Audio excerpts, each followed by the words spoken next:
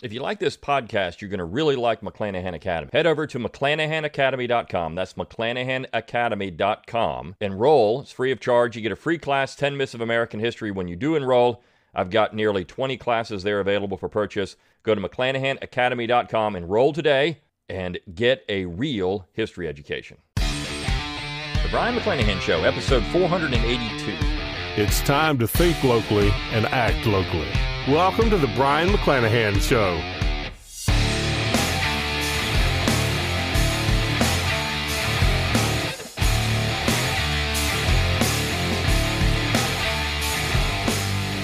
Welcome back to the Brian McClanahan Show. Glad to have you back on the program. Very glad to be here. Don't forget to follow me on Twitter, like my Facebook page, and subscribe to my YouTube page where you can watch this podcast.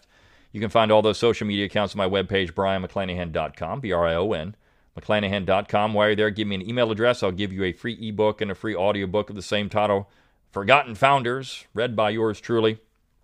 You can support the show by going to McClanahanacademy.com, learn true, T-R-U-E, learntruehistory.com, and, of course, brianmcclanahan.com. Click on that support tab. You can throw a few pennies my way, help keep these lights on, help keep the podcast going. You can get a book plate, get one of my books, my latest, Jeffersonian Tradition. It's awesome. Southern Scribblings came out last year. I've got a whole bunch of books besides that.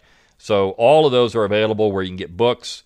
So go ahead and purchase those. Also click on that shop tab at brianmcclanahan.com. Get my logo and all kinds of cool stuff. People have been ordering some really interesting things recently. I'm pretty amazed by what people order off of there. But you can get clothing items, stationery items, a clock. You can get things that go, wall plates, all kinds of cool stuff with my logo on it, which is, I think, just fun. Electronic skins for electronic devices, just cool stuff. So go on over to that shop tab and click on that. I don't make a lot of money on those things. It's just a great way to advertise the show. And, of course, share the show around on social media, rate it, rate your podcasts, let people know that you're thinking locally and acting locally, and you want them to listen to the show too, because that's how we grow the audience. Okay. Well, let's talk. This is the wrapping up the week. This is actually a listener-generated episode, and I got this a roundabout way. It was sent to Tom Woods, who then sent it to me, and then also he suggested that this person send me this email as well. So I'm going to address this. Now, this is a plug for my class. I teach an entire class on the war. When I say the war, if you're in the South, you know what war I'm talking about. But the War for Southern Independence is the title of the course. I teach it at McClanahan Academy. It is my best-selling course by far. I also have a bundle with it where you can get that and the Reconstruction class for a discount. And I sometimes run a sale even on that bundle. So if you're at McClanahan Academy, if you're at brianmcclanahan.com and you're on an email list, well, then you're going to get those deals. Right now I'm running a sale on the courses separately, which is a good deal. If you're on this sale is almost over, but if you're listening to this podcast, you might want to run out and buy that class. So if you're on the email list, you're going to get the coupon, and you can run over there and get them on sale. I will tell you, it is a great course.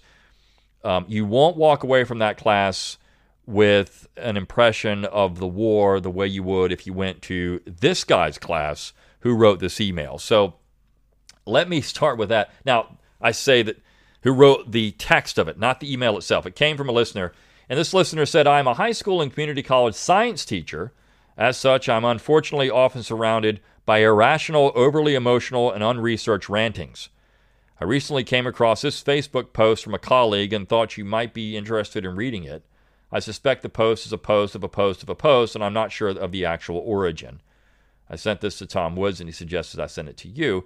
So I've seen this before, right? I've seen this stuff. I've seen parts of this in other places, but I thought it would be nice to focus on these questions and answers because this is kind of a catechism for the modern left on how you respond to these arguments. And they're really not responses. So let's get into some of this stuff. And again, I cover these things in my War for Southern Independence class in more detail. So I'm just going to say a few things about each one of these questions and their response, and I'll laugh at some of these things because they're really bad. Okay, so let's go. Question: what did the Confederacy stand for?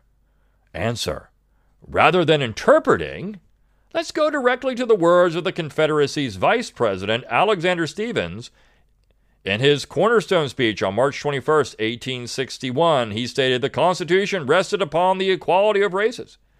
This was an error. Our new government is founded upon exactly the opposite idea. Its foundations are laid, its cornerstone rests upon the great truth that the Negro is not equal to the white man, that slavery, subordination, is a superior race.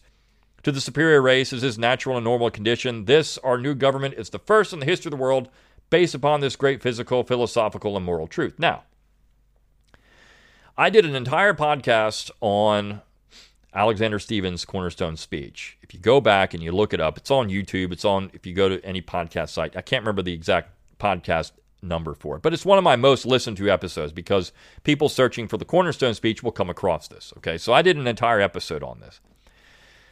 First of all, Stevens said later on in a private diary that the speech wasn't necessarily jotted down exactly the way he said it. It was extemporaneous, that he was speaking off the cuff, and he had no reason to lie at that particular point. There was nothing in it that, it was his recollection, there was nothing in it that would say, well, I'm trying to change the way I interpret this event. It was published in a newspaper by a newspaper writer. And so, he might have said it exactly like this. Maybe there was a little difference. But he didn't think that the story got it exactly right in what he said. Now, the Constitution rested upon the equality of the races. That whole position is incorrect. It didn't rest. Now, in fact, abolitionists would say it rested on slavery. The U.S. Constitution was a pro-slavery document. Now, Stevens is saying, no, it's an anti-slavery document. So is he actually agreeing with Lysander Spooner?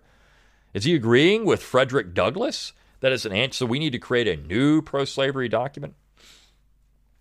I've done an entire episode on the Confederate Constitution. When I teach my American Constitutions class at McClanahan Academy, I cover the Confederate Constitution.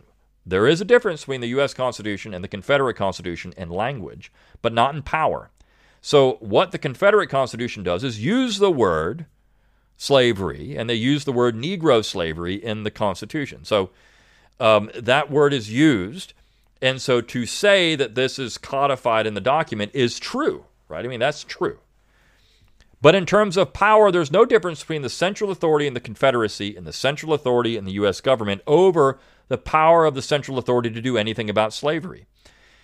In the U.S. Constitution, the U.S. Constitution had no power of the institution. They couldn't abolish it. They couldn't really do anything about it. Same thing in the Confederate Constitution. They couldn't abolish it. It was prohibited. It was prohibited in the U.S. Constitution. So there's no difference between the two. And I think this is what most people don't understand. Is that the cornerstone of the Confederacy? Well, there's other people that said the cornerstone. For example, Robert Toombs said an entirely different cornerstone, which was the principles of independence and self-determination. That was the cornerstone upon which the government was founded. So which Confederate are you listening to? Which position are you in? This is a diverse group of people that have different attitudes and different opinions about all kinds of things. Were they certainly pro-slavery? Yes, many of them were pro-slavery. In fact, probably the majority of, certainly the majority of the governing elites in the South were certainly pro-slavery. There's no doubt about that. But you could say that once you add Virginia into the mix, and North Carolina and Tennessee and Arkansas, and you get some of these other areas, they weren't as ardently pro-slavery as, say, those from South Carolina or Alabama, these places. So you still had a diversity of opinion within the Confederacy about what should be done with slavery or not done with slavery. And in fact, Jefferson Davis himself was willing to put it aside for independence as early as 1864 and saying, look, we need to think about this. We're going to lose. Independence is more important than slavery. And in fact, the Confederacy had the chance to come back in the Union. They would have made, if the war was all about slavery, they would have made, the United States was willing to make slavery permanent in the South, which they couldn't abolish it there anyways, but make it permanent in the South if they would just come back in the Union. Lincoln said, we can work with this, 1890s, we can stretch this out, 1900 in Delaware, if you'll just come back in the Union. So was it the cornerstone of the entire system? Was it just about slavery? Well, certainly the South was a slaveholding republic, but no different from the United States, which was also a slaveholding republic after the war was over, right? Slavery still existed in West Virginia, in Kentucky, in Delaware, I should say West Virginia was before the war was over, but certainly Kentucky, Delaware, and New Jersey, excuse me. In fact, there were slave auctions in Kentucky as late as November of 1865. So, what's going on here, right? So, which one was pro and anti-slavery? I think Stevens is saying something that's incorrect. Question, but people keep saying heritage, not hate. They think the purpose of the flags and monuments are to honor Confederate soldiers, right? Answer, the vast majority of Confederate flags flying over government buildings in the South were first put up in the 1960s during the Civil Rights Movement. That's not true. That's not true at all. In fact, some of them were put up earlier than that. And you look at what's going on in the 1960s as well. You have the centennial of the war. In fact, in the 1950s and the 60s, you start having this resurgence of interest in the war. The Mississippi flag was created long before that, which of course had the battle flag in it. The Georgia flag was put up not in the 1960s when the battle flag was in the Georgia flag, was before that. So it wasn't in the 1960s, and you could say, well, there was opposition to the Civil Rights Movement. Well, there were some Southerners that certainly used the flag in that way. And what's really interesting is that black Southerners who were interested in resisting this kind of voter suppression and other things, which did happen, were using the U.S. flag. So you certainly had that symbol of the battle flag in opposition to civil rights, and that became a lasting impression of the symbol. It wasn't used like that before that point. In fact, nowadays, and I'm going to get into this, there's another point, so I'll save that, but the flag, some people did use it that way, but most Southerners don't use it that way, I would argue. So the first 100 years after the Civil War ended, while relatives of those who fought in it were still alive, the Confederate flag wasn't much of a symbol at all. That's not true. You see it all kinds of places. You see it at every single memorial event, every single monument, every single unveiling of those monuments. You saw it all over the place. Wasn't much of a symbol at all. You've got presidents holding it up in the presence of Confederate soldiers. You have an effort. You have an effort by Southerners to get battle flags returned back to them that have been stolen in the war. Teddy Roosevelt actually did this. So it was a pretty important symbol to a lot of people in the South. But when Martin Luther King Jr. and John Lewis were marching on Washington to get the Civil Rights Act and Voting Rights Act passed, leaders in the South felt compelled to fly Confederate flags and put up monuments to honor people who had no living family members and had fought in a war that ended a century ago. But you see, there were very few monuments put up in the 1960s. During the Civil Rights Movement, most of the monuments were put up, about 25 and 50 years after the war was over, when most of the people, there were still people alive that, of course, fought in the war. So when they actually had money to do so. This is a stupid point, and it doesn't make any sense because it's not based on anything that's historically accurate. Their purpose in doing this was to exhibit their displeasure with black people fighting for basic human rights that were guaranteed to them in the 14th and 15th Amendments, but being withheld by racist policies and practices. I can't deny there weren't people that do this, of course. Nobody can say that. Well, there weren't some people that did this, certainly. But monuments didn't go up in large numbers in the 1960s. This is even those on the left will recognize that. So what do? They say, well, it's all about maintaining Jim Crow. Because there was a threat to Jim Crow. There was no threat to Jim Crow in 1890. There wasn't any legislation before Congress that would end Jim Crow segregation in the South. There was no threat at all. There was nothing. Nothing going on. So this was all about remembering these people, remembering the heroes. This is about heroism and what they thought were the good virtues of Southerners. This is why Booker T. Washington said himself, hey, this is important that we have these symbols of great Southern men, because having symbols of great Southern men is essential for the fabric of society. Question, but if we take down Confederate statues and monuments, how will we teach about and remember the past? Answer, monuments and statues pose little educational relevance, whereas museums, the rightful place for Confederate paraphernalia, can provide more educational opportunities for citizens to learn about our country's history. The Civil War is important to learn about and will always loom large in social studies curriculum. Removing monuments from public places and putting them in museums also allows us to avoid celebrating and honoring people who believe that tens of millions of black Americans should be legal property. So do we take down Thomas Jefferson? How about George Washington? How about James Madison? We take down all those people too, because you know what? Washington, at the end of the war for American independence said, hey, you know what we need to do? We need to get all these slaves that you've captured and sent to Canada. They need to come back, right? And the British resisted. So should he be taken down? How about the big obelisk there in Washington, D.C.? Should we rename the city? Rename the city entirely. But this is just stupid. And I brought up this story before where I had somebody email me about Texas. And this was back in the 80s.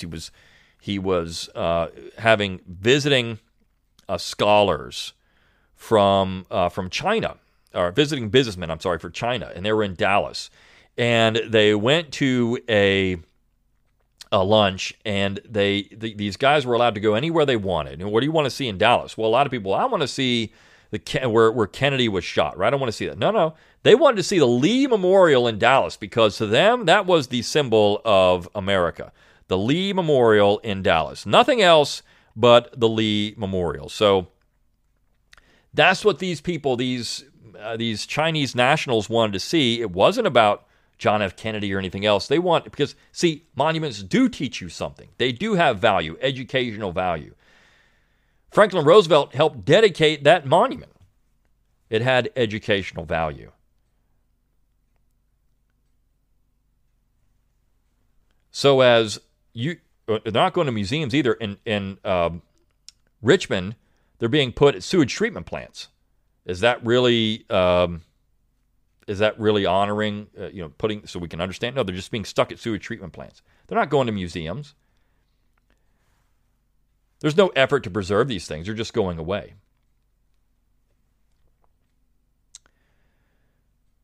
Question, but what if the Confederate flag symbol means something different to me? A, answer, individuals aren't able to change the meaning of symbols that have been defined by history. Really? So this is their response to this. When I hang a Bucs flag outside my house, to me, the Bucs represent the best team in the NFL. But to the outside world, they represent an awful NFL team, since they haven't won a playoff game in 18 years. Obviously, this was written before the latest Super Bowl. I can't change that meaning for everyone who drives by my house because it has been established for the whole world to see. If a Confederate flag stands for generic rebellion or Southern pride to you, your personal interpretation forfeits any meaning once you display it publicly, as this meaning takes on the meaning it earned when a failed regime killed hundreds of thousands of Americans in an attempt to destroy America and keep black people enslaved forever. Well, first of all, this is just one of the funniest parts of the whole thing. You know, America, the U.S. flag, people are having to defend that now from the left because, wait, you can't say that flag means racism and imperialism and all these things. You can't say that. Why? Because it doesn't mean that to me. It doesn't mean that to me. You can't say that about my flag. It means freedom and independence. Does it mean that to the Vietnamese people? How about North Koreans? Does it mean that to them? How about communist Chinese? Does it mean that to them, or to the Soviet Union, or to Eastern Europeans, or to many people in Latin America, South America? Does it mean that to them? Is that what it means? Because I can tell you it doesn't. So this is the recognized meaning of the symbol, if you want to see. And now the left, the American left, is saying the symbol means that MAGA supporters, it's become the new Confederate flag. This is a thing they're saying. So this guy, well, it doesn't mean that. That's not the accepted thing. That's not what it means to me. So when I publicly display it, this is what it means. This argument is stupid. Plus the end of it, which is just hysterical. A failed regime, not a government, not self-determination, but a regime, killed hundreds of thousands of Americans in an attempt to destroy America. They weren't attempting to destroy anything. America still existed. The United States still existed. You still had a Confederate States of America. America still existed. And keep black people enslaved forever. Well, that wasn't, clearly, it wasn't, I mean, Jefferson Davis has said, well, we should end slavery. And this was an open discussion about how to do it near the end of the war. But my uncle posted a meme that said the Civil War Confederacy is about states' rights and not slavery. A states' rights to do what? Secede from the Union. Pretty simple. A state's right to self-determination. That's states' rights. But, hey, it's not really an argument. Question, everyone is offended about everything these days. Should we take everything down that offends anyone? A, answer, the Confederacy literally existed to go against the Constitution. It didn't. It didn't literally exist to go against the Constitution. In fact, much of the Confederate Constitution is taken word for word from the U.S. Constitution, so it didn't go against that. The Declaration of Independence, no, they actually talked about this too, because their 80 years before this, they had independence that didn't go against that. And the idea that black people are human beings that deserve to live freely. Well, they did think black people were human beings. Many Southerners did. Some didn't. Many Southerners did. They didn't. There were free blacks in the South. They were there. Not every black person in the South was a slave, so they were there too. They weren't allowed in the North, by the way. So they couldn't really live freely in the North in many places. So I don't know. There's a lot of, misunderstanding here about history. If that doesn't upset you or offend you, you're un-American. You're un-American. Here's that term. So if you support the Confederacy in any way, you're un-American. These people were not Americans. That is an argument that's now being made by conservatives, by people on the left. I've seen it. It's un-American to say the Constitution was a flawed document. That's un-American. So Patrick Henry then is un-American. So descendants of people who had been in Virginia since 1607 or after were un-American. Or shortly thereafter, un-American. This is when Richard Taylor, who was descendant from Virginians, from people that settled in Plymouth, in a German lectured him what it meant to be an American. He said, well, look, I haven't had time, only 200 years to learn this. Thanks for telling me. So he was un-American, according to this nincompoop that wrote this long, idiotic thread. Question, taking down these goes against the First Amendment and freedom of speech, right? Answer, no. Anyone can do whatever they want on their private property, on their social media, etc. But that's not true. You can't do whatever you want on your social media.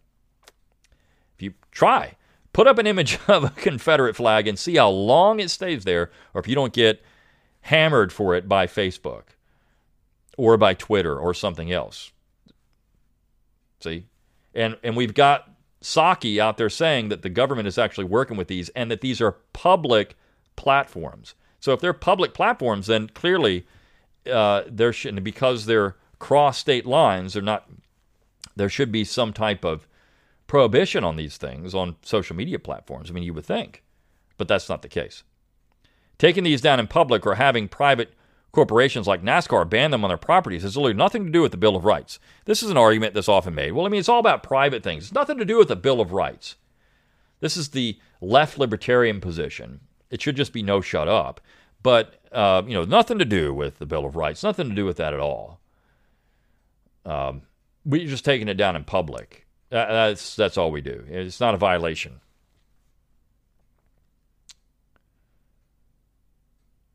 Taking these down in public, well, okay.